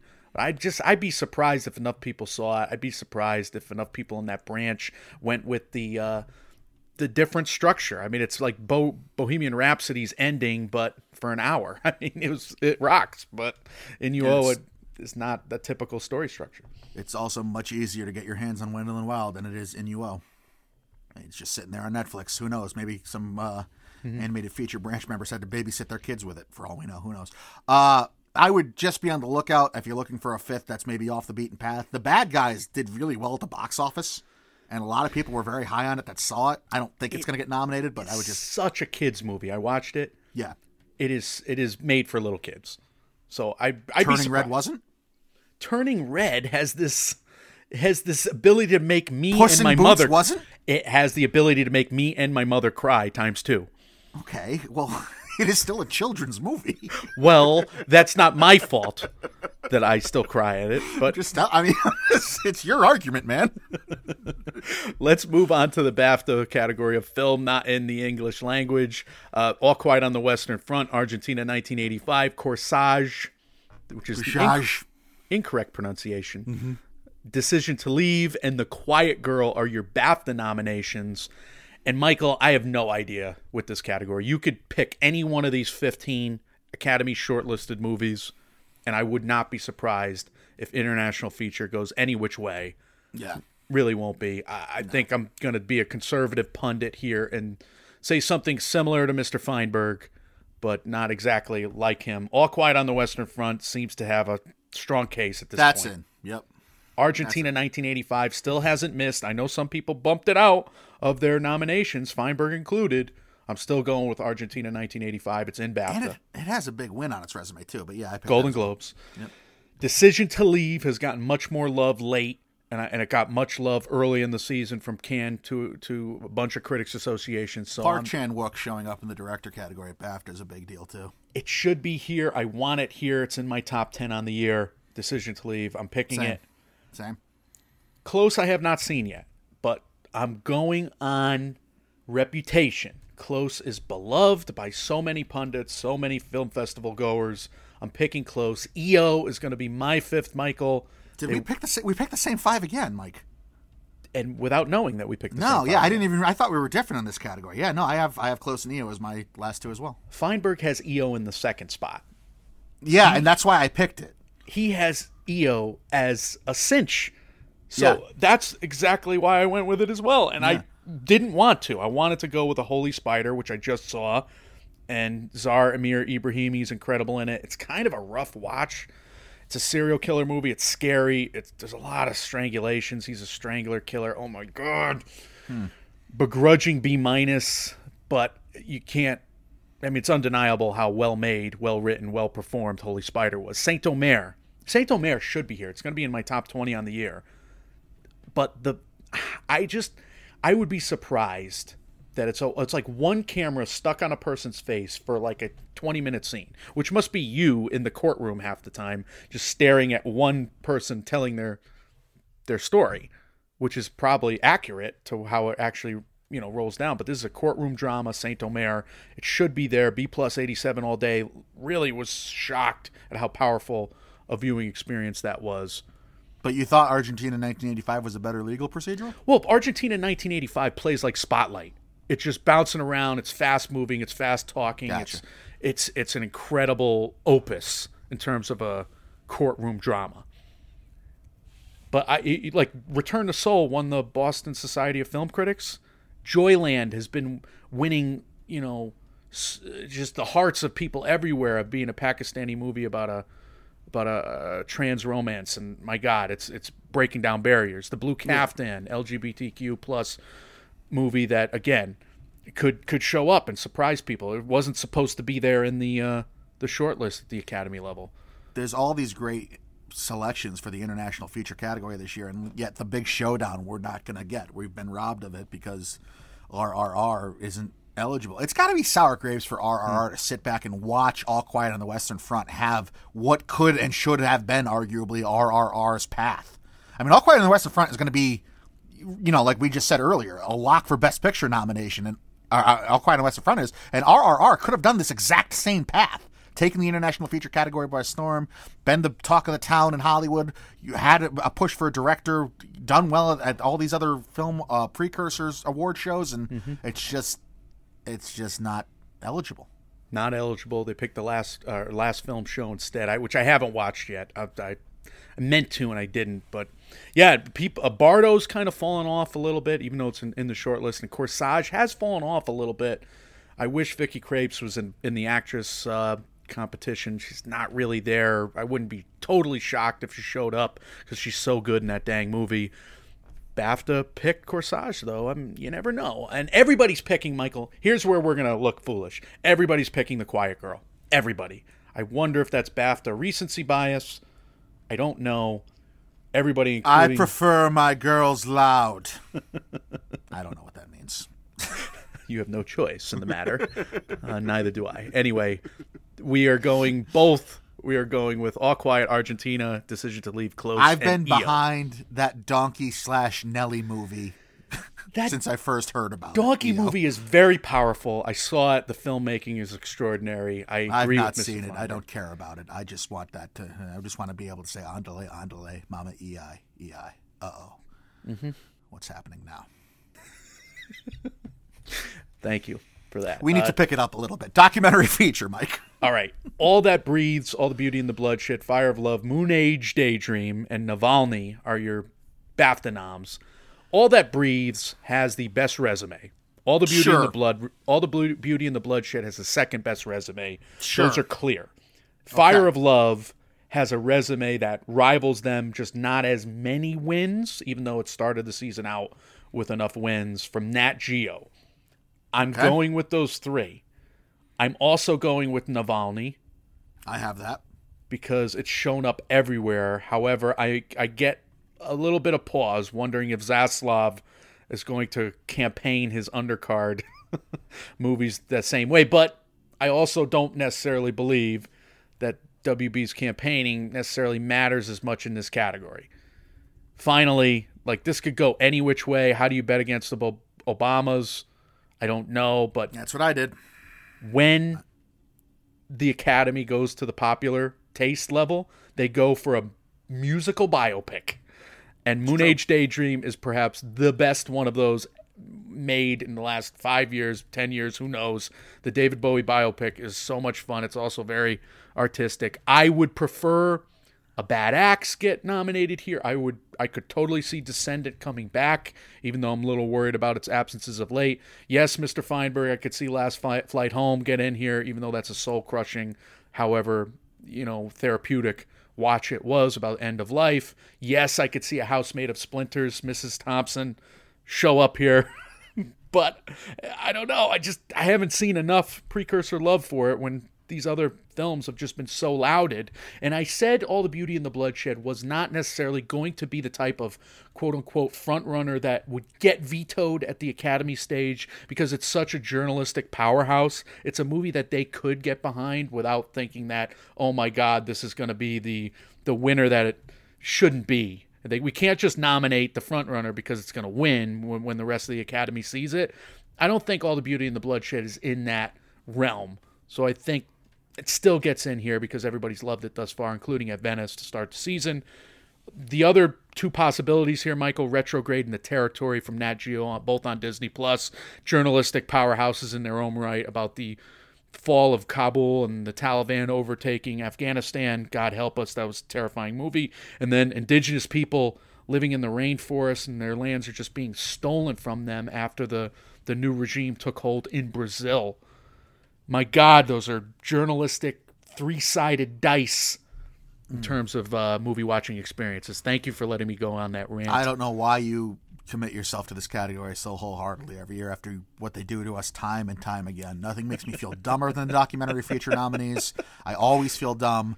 I did All That Breathes, All the Beauty and the Bloodshed. I did The Descendant because Obama had it on his list. Yeah. That's the only reason I picked it. And I did Navalny and I did Retrograde as well with the journalistic thinking behind it. But That's it. It's also smart because is Nat Geo going to have how many contenders? I mean, they got so many contenders. Fire of Love is until they come around to logic, I refuse to dedicate my mind power to the doc feature branch. Fire of Love could eventually.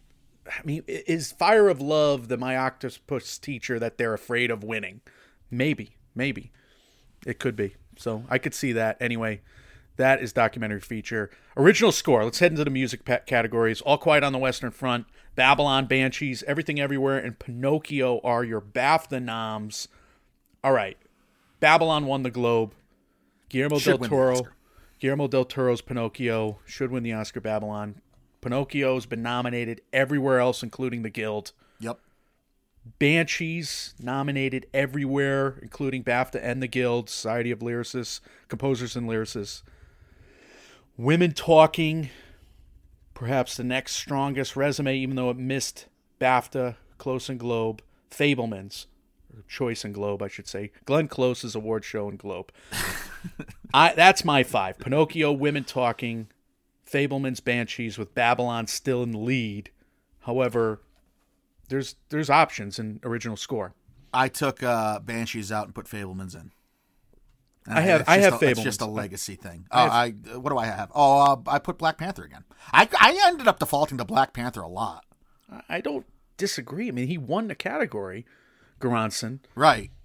And this is like a loaded, like, we've been spoiled in the last few years with scores and big names in scores, and it's kind of all culminating this year with, the Hurwitzes and the Goransons and the John Williamses. Like, they're all here. They go out into tears. They're all here this year, and it could be like a battle royale of the royalty of this category. Hilder and Burwell's scores to me feel like Academy nominated scores. They're so, they sound like them to me in my head. I was not score deaf listening. They stuck out. They really moved me in the moment. I remember Banshees opening up. I remember like the Tinkle Bell kind of weird, haunting music. I remember Banshees too. I can't remember why there was something it missed, or it wasn't somewhere, and it's why I left it off. Banshees why did I leave missed Banshees off? Critics' Choice. That couldn't have been it. I don't put a lot of stock in the Critics' Choice. Anyway, Everything Everywhere and All Quiet getting BAFTA noms gives me pause in original score here. Yeah. I wanted to disrupt my 5, but I made that 5 up before BAFTA, and I'm gonna stick with it. I can't remember why I didn't put Banshees, because Banshees is one of the ones that stuck with me too. But all right, I'll stay with it. I won't change anything for now. We'll go original song. I mean, Carter Burwell was also nominated before, right, for Ballad of Buster Scruggs, I think. Anyway, original song, Natu, Golden Globe, and the Critics' Choice winner. That's in, right? Yes. Top Gun. Yes. Top Gun got Lady Gaga, Lyricist Globe Choice nominees, or Guild Choice Globe nominees. That's in. I think Rihanna is still in my opinion. Do you have I Rihanna? agree. Yep. Black Panther. I got a lot of Black Panther. I don't blame you. And she's was the favorite for a long time, but she's Yep. also been nominated everywhere. Guild Choice Globe. Another Guild Choice Globe nominee for me is Chow Papa of Pinocchio. I put that in. And I think I'm actually going to change my 5th pick. You had, so your 5th pick you had is what I had 6th. White Noise is a pick that I want. I want New Body Rumba from LCD Sound System. Yeah. Me and Andrew Morgan do our groceries to it.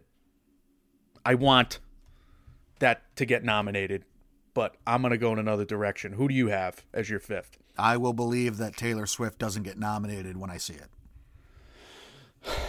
I don't even remember a note of the song. Doesn't matter. I couldn't. don't disagree. If that song assaulted me in the street, I wouldn't be able to pick it out. However, we have not seen that song like publicized many places. But Nope. But we have also not seen the superstar musicians, singer-songwriters always get nominated here. We've seen them get snubbed. But she's not your typical just. I mean, look, Selena Gomez wouldn't surprise me either, but Taylor Swift is a multifaceted performer. I mean, she has her hands in the acting branch as well. I know this is just the music, the song people voting on this, but she is that musician. She's got everywhere in the musical world. She's got her hands in the acting branches. I mean, she's well connected to the Academy. She was in Amsterdam. I mean, that's something. I don't know what it is, but it's something. A lot of people are picking Rita Wilson, Tom Hanks' wife, singing a song about marriage and love, forever loving her husband / character in A Man Called Otto till you're home. I'm not going to go that direction. I'm going to go with the person who's been nominated 18 times. This will be 19. Diane Warren. I'm changing my pick here. We got to remember. I'm going to put This poor woman. Why? Applause. Why would you do this to her? Tell It Like a Woman. And the reason why I'm going with Diane Warren and Sophia Carlson's song, I haven't heard a note of it. I am going because it got nominated at the Guild. She's not winning the Oscar when she just got an honorary one. She's not winning, but she's going to get nominated again. No? Yeah, but why? Then why? Don't do this to her. Feinberg's getting Selena Gomez. You're going with, what was your Taylor 5th? Swift. You're going Where with the Taylor Crawdads Swift. Sing. I'm going with Diane Warren. David Byrne wouldn't surprise me either for Everything Everywhere. He's Coattails. been everywhere maybe. lately. I love he's- Talking Heads. He's been campaigning He's been in a lot of places that David Byrne doesn't usually show up to. So I could see it. All right. Film editing. All Quiet on the Western Front, Banshees, Elvis, Everything Everywhere All at Once, and Top Gun Maverick were the BAFTA nominations, Michael. I have Top Gun leading this category since the summer. I'm is sticking there with anything it. else you feel comfortable with other than Top Gun and Elvis? I mean, maybe Avatar in this category, but like, who are the givens?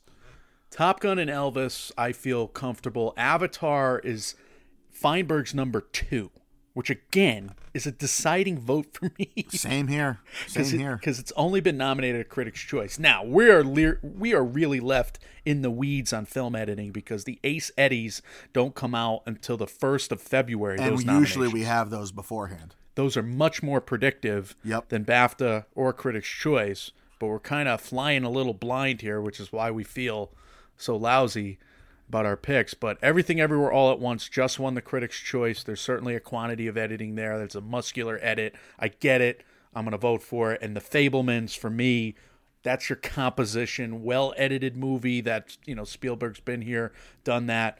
His films have played well in editing before, so I'm going This to go is with so stupid. We have the same those 5. There's Again. no way that happens. You don't even read my copy, and you just... Yeah, no, I didn't read your. Yeah, I just this is dumb. That's dumb. That's dumb of us. I think We're dumb. AC/DC wrote a song about this. On a highway, Was it Who Made You? Oh. no stop sign, no speed limits.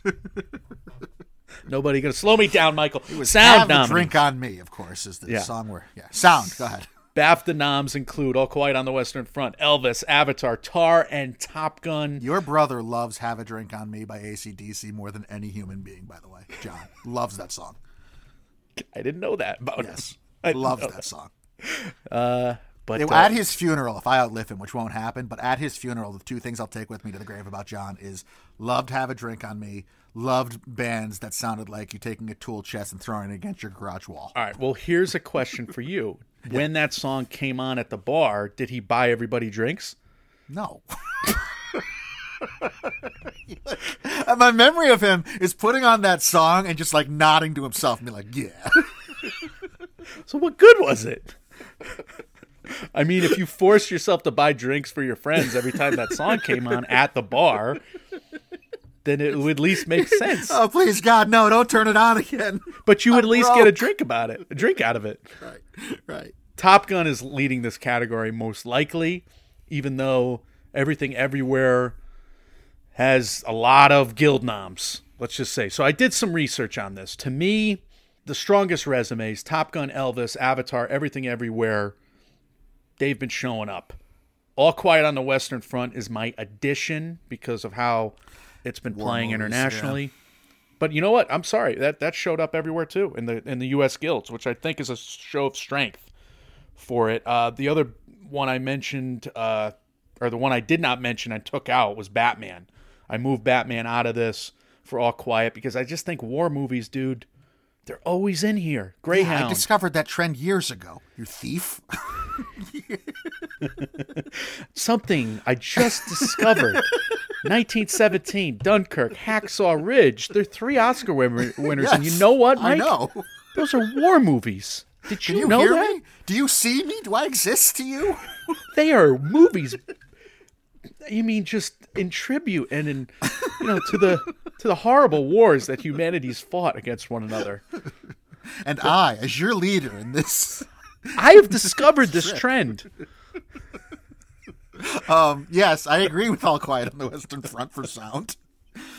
I have a recurring theme for the rest of these categories that's going to keep popping up. Why is Avatar a lock? Avatar, Why is Avatar a lock to show up? Like, it's the sound of Avatar blew you away? What sound? it got both guilds. It got BAFTA, and we know BAFTA wasn't very fond of Yeah, but it's Avatar not winning. good. BAFTA is surrounded by water, and yet they do not agree with the way. I have Top Gun, Elvis, All Quiet. I kept Avatar out just to be obstinate. I put Black Panther in here too, which I'm learning has been my default. I did leave Batman in though. Black Panther has not gotten anything. It's just on the Oscar shortlist. Yeah, but it's a Marvel movie. All They right. like making up sounds. Usually they have like one Star Wars, Marvel something in sound. You're not going to go with the fun pick of Moonage, like Spillage, I Daydream?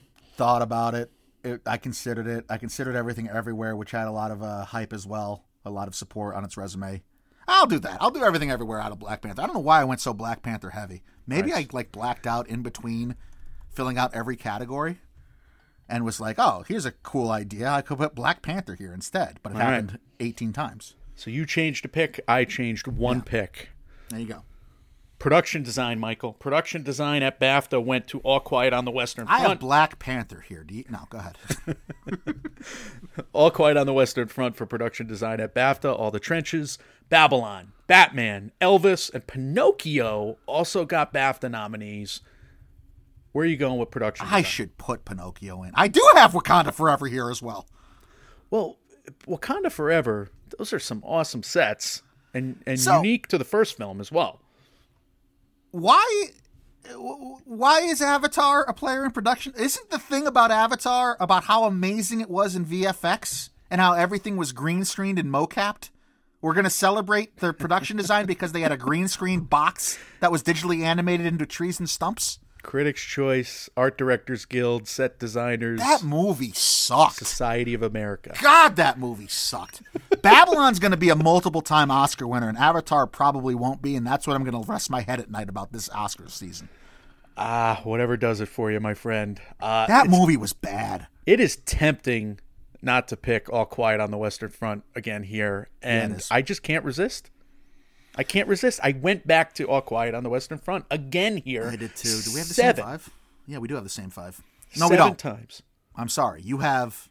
Babylon, Elvis, Black Panther, and I yes, took Avatar out again. Avatar for me. Are I in. put Glass Onion.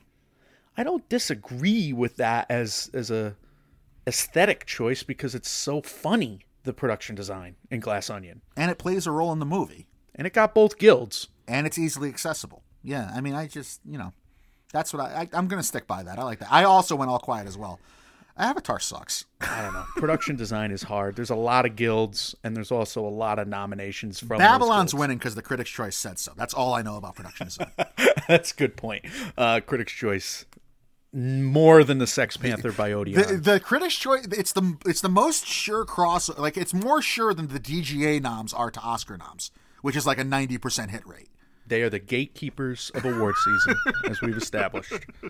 Cinematography. The BAFTA noms are All Quiet on the Western Front, The Batman, Elvis, Empire of Light, and Top Gun Maverick.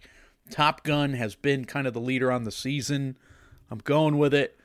I have Elvis in here, Empire of Light, Batman, and Avatar.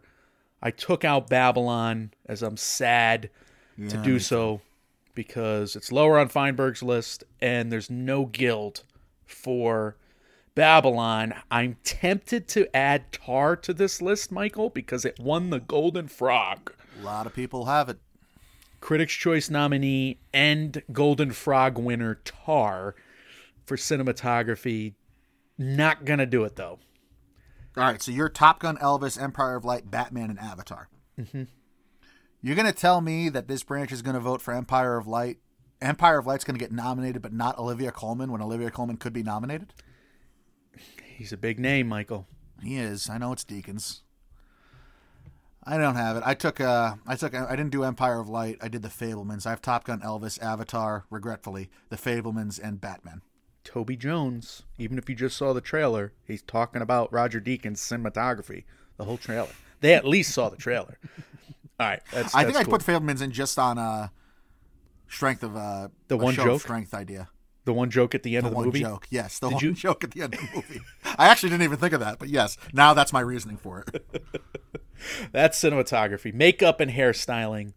BAFTA noms include All Quiet on the Western Front, Batman, Elvis, Matilda, which I agree with, by the way. The Emma Thompson makeup is hilarious and realistic. And then The Whale, which is makeup prosthetics that are terrifying and realistic. Those are your BAFTA noms. Look, The Whale and Elvis have seemed to be duking this one out in the makeup and hairstyling category on our shores. Which is odd considering that Tom Hanks from Elvis and Brendan Fraser from The Whale have the same face makeup on. They have this, but one looks realistic. and the other one does not, in my opinion. However, they're duking it out right now. And look, the Elvis, the rest of the hairstyles are hilariously, beautifully, just decadent. I love it. They're good. They're really, really good. They did great to compare photos to the time. And then you have stories about how Colin Farrell in full penguin makeup, the Penguishman, full makeup, he went out into just life. He just went out off a set and went into gas stations with the penguin makeup, and nobody batted an eye. Yeah, I have Batman as well. So Batman is there. 3 prosthetic, just marvels. Much And more then- makeup than hairstyling. Look, I think Black Panther deserves to be here. It's gotten all the guilds. And then I'm not going to stop nominating it now. Yeah, it's there for me. All Quiet is my 5th. And So based I made on the case that- for All Quiet, saying how it should be nominated in makeup and hair because of all the blood and mud and gunk that's on every actor in all these scenes, and yet I don't pick it.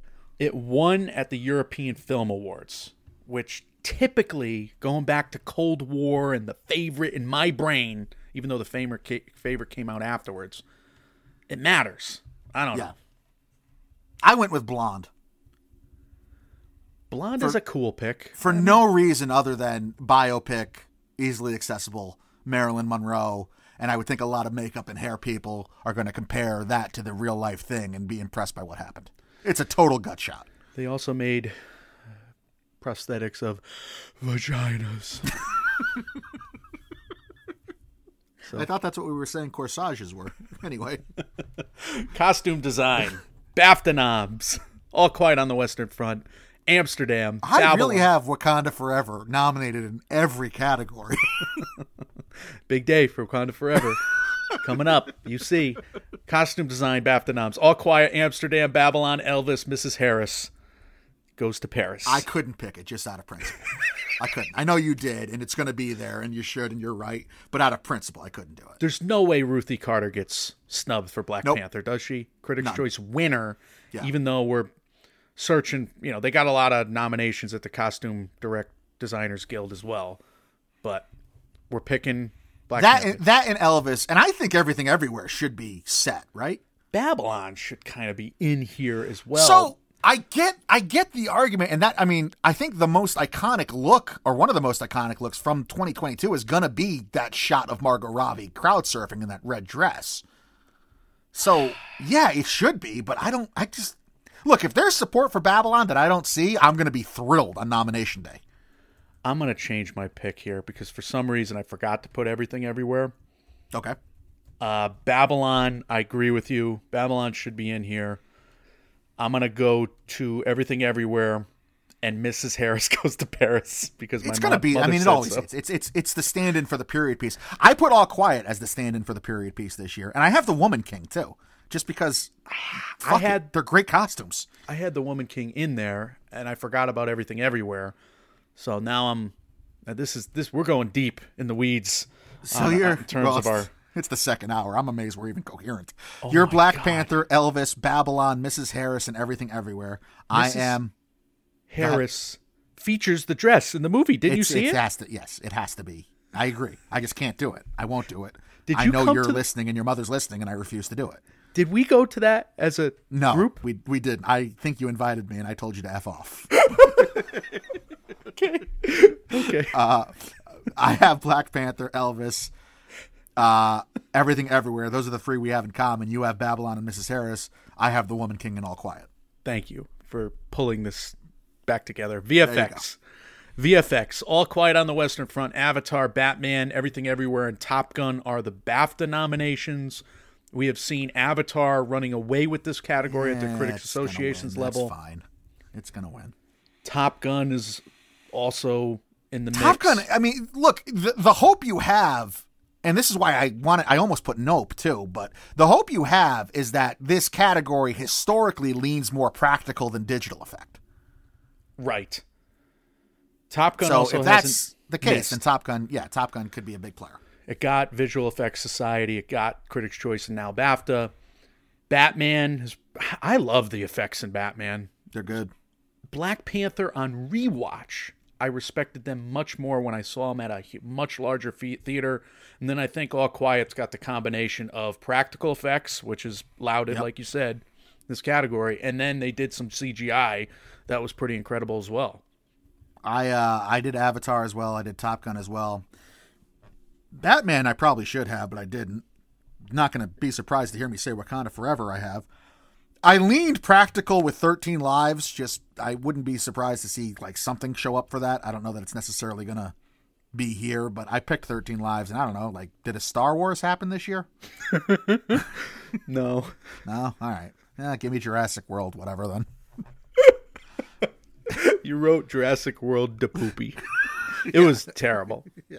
I will not, and will never see any of those movies. That pleases me. Mike, my tallies, you didn't tally yours I up, didn't did tally. you? No, I did not tally. Anything. I think I Wakanda tallied Forever, I feel comfortable saying, had 16 nominations. You probably had nothing short of 20 nominations for Black Panther Wakanda Forever. Got a lot of hopes tied up into that movie.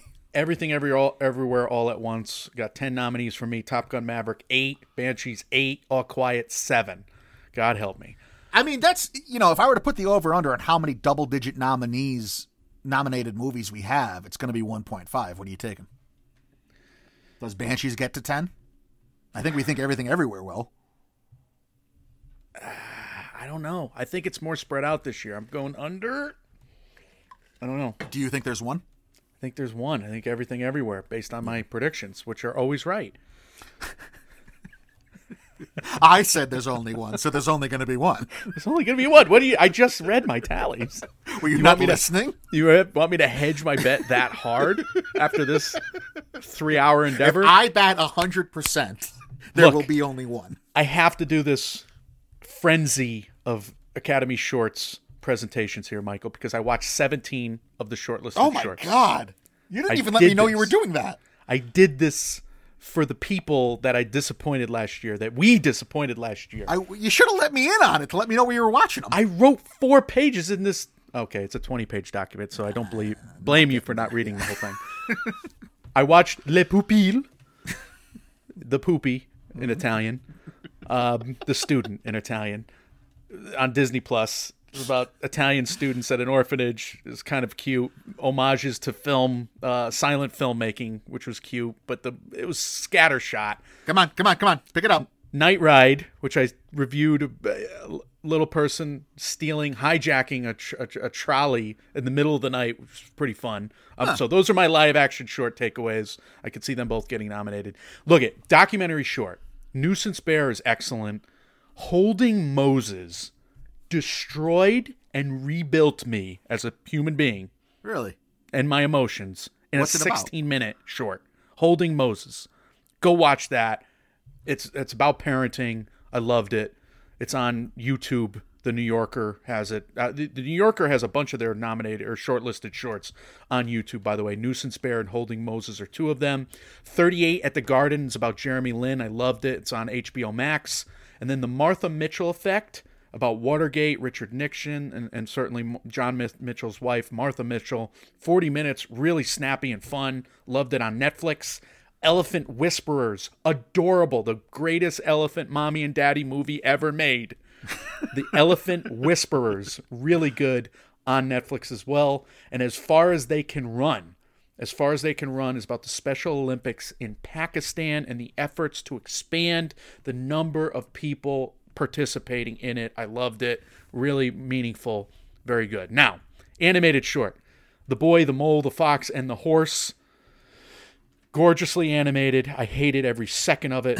Nothing but positive affirmations about life and love and telling kids good things about not being depressed and how to deal with their emotions and their feelings. Mm-hmm. I despised it. Right. It was beautiful. It was gorgeous. It's Life how I feel about affirming. After Sun. Yeah. I hated the ever-living shit out of The Boy, the Mole, the Fox, and the Horse. It's on Apple TV Plus. Go enjoy your lives and watch it. Save Ralph is 3 minutes and like 42 seconds, voiced by Taika Waititi on YouTube. Save Ralph is terrifying. Shook me to the bone. Go watch it. I'm not even going to tell you a thing about what it's about. If you're a rabbit, you're a pet owner, it's gonna scare the crap out of you. More Than I Want to Remember is on Paramount Plus. It's moving. It's well animated. My Year of Dicks. It's an adorable movie about a 15-year-old girl's animated journey, obviously, about her love life as a high school kid, and it's very funny, and it's awkward as hell. I was cringing. I was upside down on the couch watching this thing. I can't believe you sat through it. I can't believe I did either, but it's well made, really well done. I hope it gets nominated. My Year of Dicks. Steakhouse. Just bone-chilling. Animated feature, 16 minutes. You know how to get your bone chilled? No, that's the wrong phrasing. Yeah, I got 16 my bone minutes? chill during My Year of Dicks. Steakhouse. The Flying Sailor, Mike. The Flying Sailor is redonkulous. Just an experience. Watch The Flying Sailor animated on YouTube. The Garbage Man is also on YouTube. I kind of zoned out there. It's kind of a unique way to do that movie. It's just basically you recorded your family dinner, right, with all your relatives, and then you animated it That's as a horrible filmmaker. idea for me.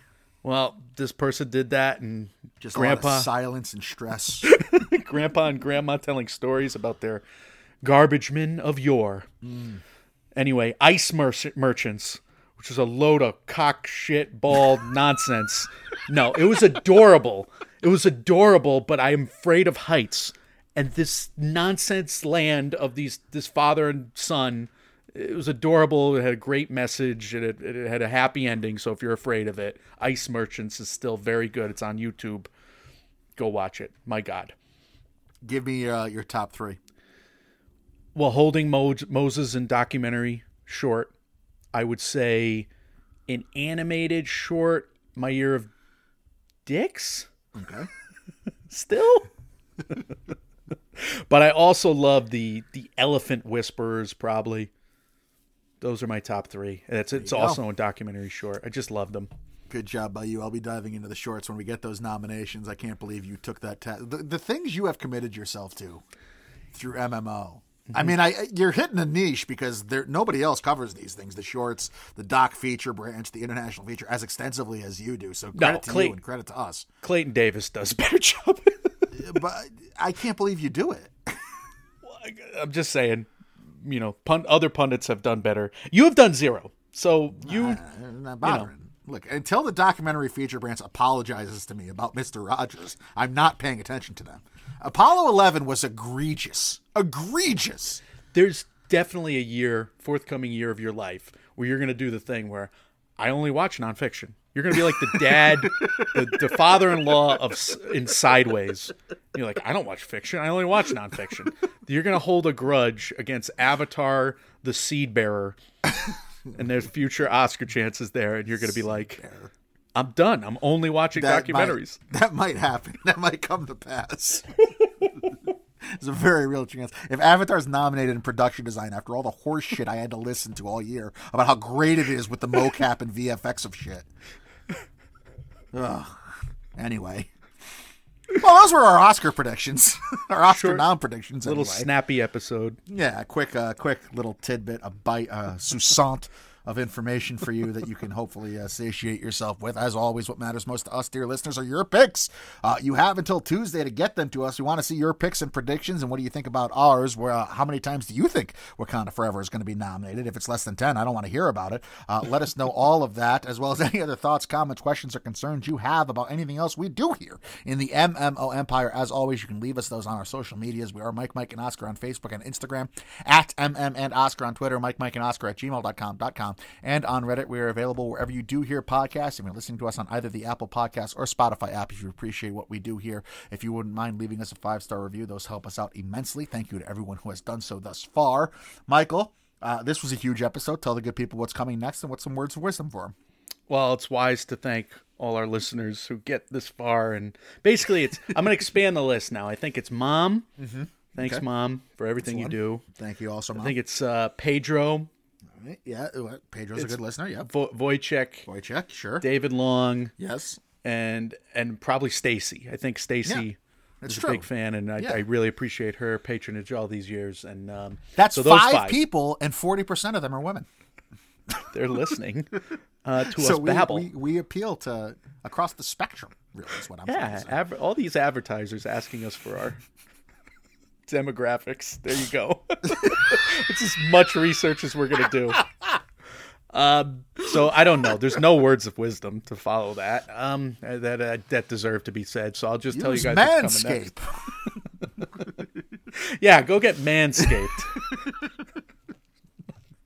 Manscaped, great product. Anyway, we have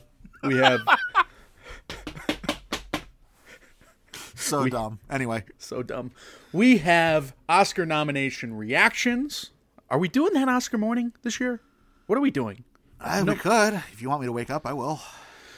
And then we have so we have a big morning next Tuesday. And then we have a Fallout show that is tradition here at Mike, and Oscar, where any asinine ramblings and immediate reactions get corrected by a guest, we hope, who's booked. And that'll be the end of your next week for us. There you go. It is time, ladies and gentlemen. It is time once again for Mike and I to have absolutely no sleep. And this is where it goes. It gets worse, Michael, because I have 28 tickets to Sundance movies virtually. What am I going to do? You're crazy. You're a crazy person. How many of those movies do I actually watch? We'll get reports on them, that's for sure. You're doing God's work there, and I will be doing my part by editing this 2-hour-long episode that we just had after our last 2-hour-long episode. Wow. We need to stop this trend before I lose it. Guys, when reality sucks, you can come predict the Oscar nominees with us. We are Mike, and Oscar, trying to make award season year-round without the stuffiness. We will see you all very soon. See ya.